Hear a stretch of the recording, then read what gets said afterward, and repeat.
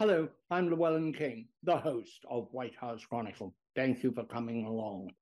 The world in 1944-45 was in terrible shape. Europe was in ghastly shape.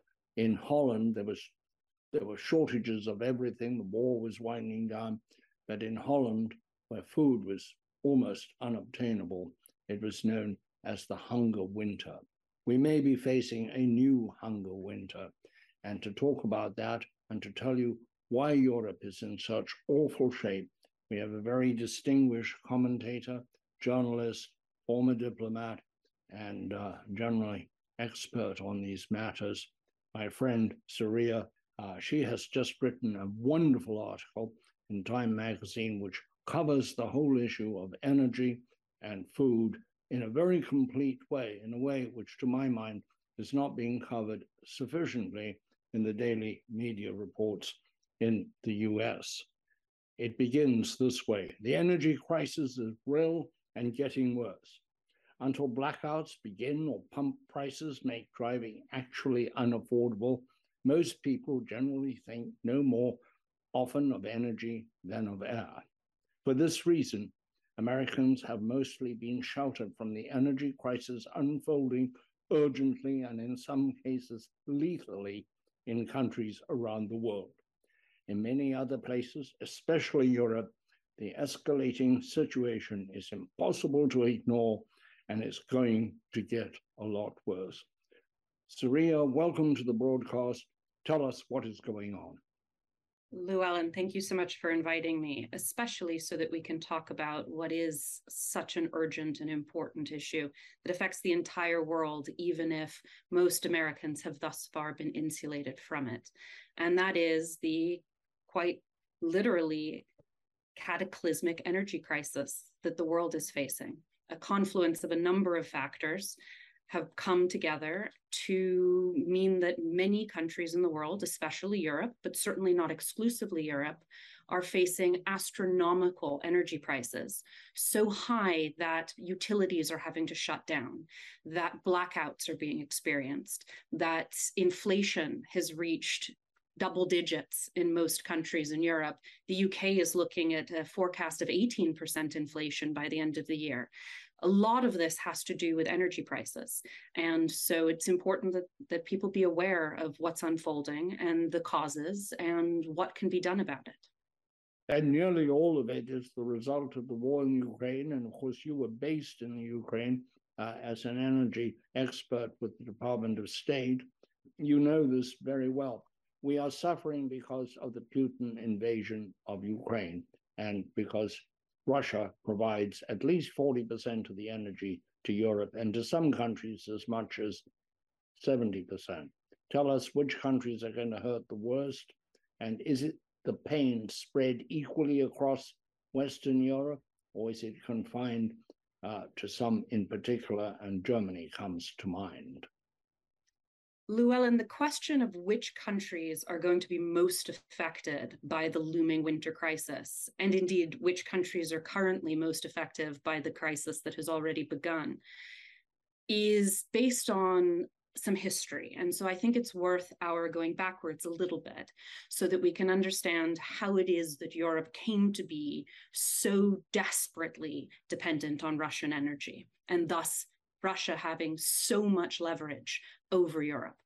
And we need to go back to Soviet times when Germany decided to pursue a policy called Ostpolitik, which essentially meant trading with Russia in order to use trade as soft power to influence Russia in a positive direction. Of course, then it was the Soviet Union, but I will use Russia imprecisely. And to some degree that worked, absolutely. One could credit part of the fall of the Soviet Union to Ostpolitik. What Germany and other European countries got out of it was extremely cheap energy. Can I interrupt a moment? What astounds me is here's Europe spending a lot of money on NATO, North Atlantic Treaty Organization, to defend itself primarily against Russia, while essentially becoming dependent on the Russian bear and putting its head in the bear's mouth. I think it's ahead. I think Europe has put most of its upper body into the mouth of the great and hungry bear, and it's suffering for it. It's paying the consequences. What does Russia hope to get out of all this when finally there is some resolution in Ukraine? Russia will have been enormously hurt. Europe, of course, will be set back decades probably, and Ukraine will be largely reduced, as it is now, many areas of it, to rubble. What did Russia hope to get? And what did it think would happen with this best customer, Europe, for its petroleum products? So it's not, as you said, just natural gas, diesel, which is regarded as a refined product, cold product, not is very important coming out of Russia for Europe. What did they expect to get, and how much hurt did they expect they would have to take? It's important for all of us to start by saying that speculating about what Putin is going for is always a game. It's a tragic game in this case, but best guesses are that Putin was trying to use energy to divide Western alliances, possibly even to weaken to the point of breaking NATO. And in Ukraine, it seems to be the vengeance of a spurned former lover who, if he can't have Ukraine, then no one can. The brutality, the destruction, this is not even really an occupying mission. It's an effort to destroy. People have described it as genocide, and there's certainly growing evidence of that. But there is also the energy question, and some have speculated that Russia was trying to take hold of Ukraine's gas fields. Ukraine has some of the largest natural gas reserves in Europe. It doesn't produce the largest amount as a function of both geology, but also technological, a lack of technological modernity in some cases. And the Ukrainians have been working quite hard to catch up. But in the meantime, Russia has gotten rich, so to speak, on selling energy to Europe. Over the last 10 years, it's made 120 billion on energy exports. As much as 66% of its budget has been for the sale of energy. And as you said, of course, this isn't exclusively natural gas. It's also oil, refined petroleum products, it's coal. And so what the West seems to have been calculating, and possibly also Putin, is that the energy interdependence, Putin reliant on the money from selling energy and the West reliant on the energy itself, was so deep that the West would not retaliate for Putin invading Ukraine, that essentially the West would choose to sacrifice Ukraine because it could not afford to live without Russian energy. Saria, before I diverted you, you were explaining to which were the most vulnerable countries, and you were explaining Germany was probably at the top of that list. Germany is the poster child of being too deep in Russia's energy pocket. And that's because Germany is heavily reliant on Russia for its energy source. 50% of its petroleum, 50% of its coal, 33% of its petroleum, 45-ish% of its natural gas has come from Russia in recent years. And that means if Russia feels like causing pain, trying to influence Germany in a different foreign policy direction or a different economic direction, it certainly has the leverage to do so. It's been with mixed results thus far, but Russia has made more money this year on energy exports, even just since the invasion of Ukraine, than it did last year. Its income is up, not down, despite the fact that energy imports from Russia into Europe are down. The prices are so high that Russia's making more money on less. And so essentially Europe is funding through energy purchases from Russia the aggression in Ukraine. What is going to happen with food in Europe and then in the rest of the world? I'm, keenly interested in Africa, and it looks as though Africa will starve. The energy crisis has sent prices so high, up 600% over last year for natural gas, 10 times higher for overall energy than the average 5 years. So electricity is expensive. It's 300% more. Buying fuel for your tractors so that you can plow your fields anywhere in Europe, anywhere in the world for that matter, is significantly more expensive than it used to be. And now add a grain shortage. You have countries in the Middle East, for example, that were 100% reliant on Russian and Ukrainian grain exports. So when you have Russia stealing Ukrainian grain and blockading the Black Sea so Ukraine can't export anything, then you have a supply shortage. And a number of countries in the world, especially in the Middle East and Africa, simply do not have adequate alternatives, nor the money with which to buy them. And so, yes, we're looking at food shortages, possibly even famines. We are looking at the possibility of people not having heating for the winter. People may well die. And that's before you even get to the overall effect on inflation. You add energy and food shortages to both together, and inflation is 12% in Europe.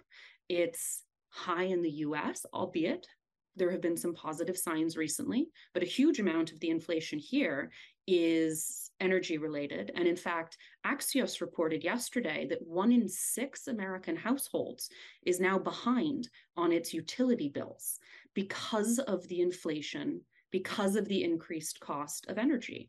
And we are in a better place than anywhere else on earth. Tell me, Saria, what do you think the resolution will be in Europe?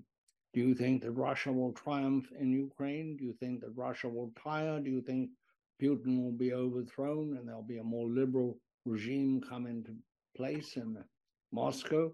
What do you think is going to happen? I have short-term pessimism, medium-term realism, and long-term optimism, by which I mean, I think that neither Ukraine nor Russia has the wherewithal for a decisive end to the war. It will continue for a while. It will be gruesome. It will be a frozen conflict. It will keep the rest of the world in a state of economic instability and energy crisis, and probably food crisis as well. Do you think that Germany, for example, will cave and give in to Russia and start buying gas, as much gas as Russia, and in return for that, drop the sanctions? I have to hope no, and I don't think it needs to.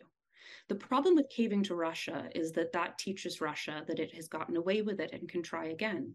In fact, one could say that the current invasion of Ukraine is because in 2014, when Russia annexed Crimea, Germany didn't impose any sanctions at all. Merkel considered it and was then talked out of it, allegedly, by German industry that wanted to continue getting cheap gas from Russia. So I think we have to have learned the lesson that appeasing Putin doesn't work. That said, this is a difficult question for Europe, of course. The EU imports 55, 60% of its energy, and that leaves it with very few short-term options. What can we in the rest of the world do to help Europe this winter? There are people who say if we had a deal with Iran, we might be able to get more Iranian gas into Europe. It's unlikely that any agreement with Iran would actually get through the Congress, so that's a dubious calculation. And we are exporting as much as we can of our liquefied natural gas, but there's a limit to the export infrastructure. What can we do? Just sit and watch this horror show go on? There are short-term few solutions. There are decent solutions long-term. In the short run, probably the only real solution is belt tightening. It is all of us everywhere learning to consume less energy. We need to reduce our thermostats from 74 to 68 for this winter. We need to turn lights off. We need to not decommission nuclear plants, for example, in Germany, that could continue to run for a few years. We need to get biofuels up and running. Biofuels are one of the few fuels that can be made quite quickly, 6 months approximately, to get a few. Explain to our viewers and listeners what you mean by biofuels. So biofuels are an alternative fuel that are created, depending on which particular one you're talking about, by using trash. You can take trash, for example, you can take agricultural waste, and you can use it to produce gases that can then be turned into fuels.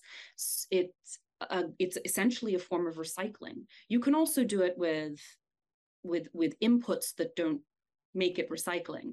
But if you were, for example, going to do it with agricultural waste, it's an excellent way of reusing and repurposing things that might otherwise simply go to waste. But that's only going to be a very small assist. That is hardly going to solve the problem.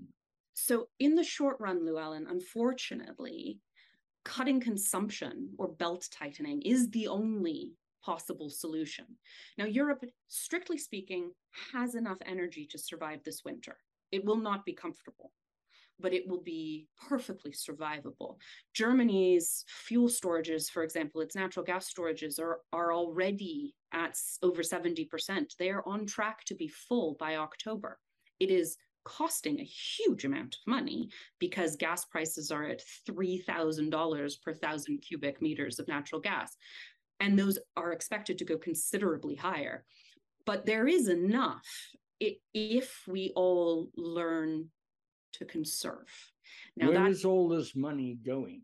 Money from gas not coming from Russia. Where is all this money going? Who's making it? I noticed that in the United Kingdom, the government is prepared to bail out electricity consumers very substantially, massive welfare, so you can pay your electric bill. And I'm sure we'll see this elsewhere. But why are prices so high? Why isn't there some kind of control of these prices? If they are not bringing any more gas to market, why are we allowing this huge inflation in the price of gas? Capitalism. Capitalism coupled with Russia is market dominant, especially in Europe, on the question of energy sources. So the US produces a huge amount of fossil fuels, of course, but there isn't yet adequate infrastructure for the US to move enough, for example, liquefied natural gas to Europe to compensate for the pipeline gas that Russia is no longer supplying. Those infrastructure projects take quite a long time. Building an LNG terminal is not a 6-month activity.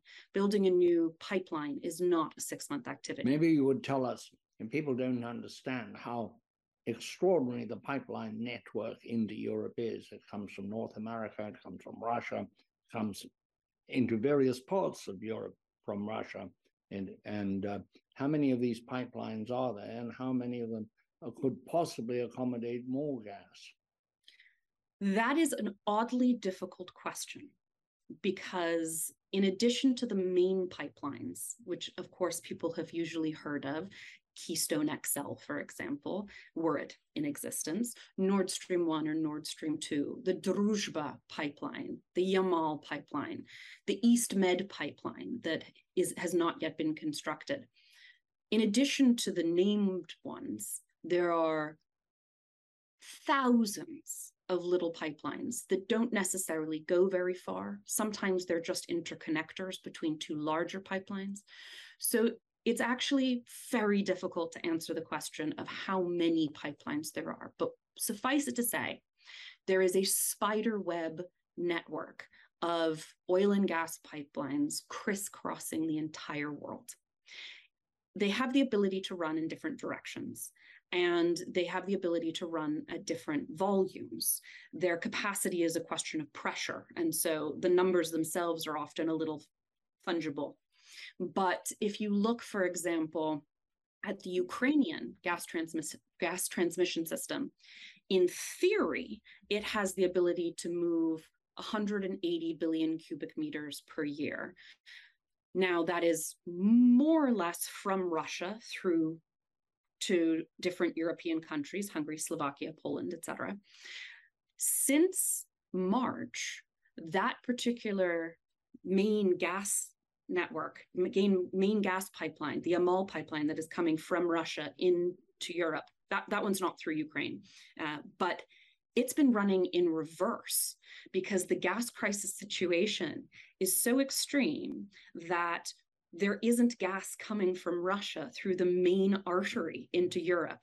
Rather, gas is moving from European countries east into Poland and into Ukraine. And I think that is an amazing symbol of how upside down the energy world has become because of the Russian invasion. A lot of people, Saria, will see an irony in what we're talking about. We're talking about how we can get more hydrocarbon fuels into Europe at a time when both Europe and the United States is trying to get off hydrocarbon fuels, including gas. So there is a sort of push-pull going on there, and Europe had really hoped very substantially that they could cut the use of gas in the generation of electricity by building a lot of wind and maybe later on going to hydrogen. But in fact, the wind did not show as big a promise as it was hoped. But what are we going to do about this? If on the one hand, we're trying to stop natural gas, and there are people who don't want any pipelines built in the US, don't want any export terminals built, and yet we're doing everything we can to produce more gas to go into Europe here and from North Africa and from other gas-producing places, and possibly from the Eastern Mediterranean when those gas fields come online. Llewellyn, you called it an irony. I might call it a tragedy. As somebody who works in advancing the energy transition, both for the US government and also in a private capacity, it's heartbreaking to see that there are countries turning back to coal, for example, out of fear of not being able to heat their populations this winter. It's a catastrophe. The only positive side of it is the urgency with which these countries are also pursuing a broader renewable portfolio or nuclear. And part of it has to do with what the relative costs of each of these different types of power generation are. In the long run, nuclear has the lowest LCOE, that stands for the levelized cost of energy. So it includes input costs, it includes construction costs, et cetera. It's not simply what you would pay per energy unit. So wind has the lowest, but offshore wind has one of the highest. Coal and natural gas have relative advantages, but in the long run, only nuclear is really scalable. The problem with that is that nuclear takes, at a very minimum, 5 years to build, and as much as 10. And so there's very little way of speeding up that process. And in the meantime, countries are going back to coal, and they're going back to oil if they can get it. They're importing US LNG if they can get it, or Qatari LNG if they can get it. And this will have a devastating effect on carbon emissions in the short term. So this is a devil's bargain. Get through the several winters till these other sources materialize, or freeze. And nobody is going to say to their people, for environmental reasons, we want you to freeze. Well, there's a middle ground. There are consumption reduction and conservation tactics, strategies as well, but especially tactics that can prevent people from truly suffering this winter, but also don't require a complete re-embrace of coal, for example. Germany has put a couple of measures in place. It now has reduced thermostats. It turns lights off in government buildings. There are ways of doing this that are completely reasonable and really don't change the quality of life very much. And in fact, Ukraine is a very good country to learn from in this respect. Because Ukraine has been a victim of Russian energy aggression so many times, Russia turns the taps off to pressure Ukraine fairly regularly. In 2014, for example, it did this. So Ukraine has put into place, starting then, what's called a winter action plan, which it uses to ration energy. to make sure that nobody dies and that it can survive without caving to whatever it is that Russia is going for. And that sometimes involves taking one day a week of school out so that the schools don't have to be heated. It involves consolidating certain public functions into certain buildings. It involves turning down central thermostats to a survivable but not quite as luxurious level as people are used to. The problem of course, there are going to be other things that will happen, such as there will be more homelessness because people can't afford to pay their bills. There will be many social deteriorations across Europe and the rest of the world. The rest of the world, when food prices get very high, and Europe because of food and, of course, energy.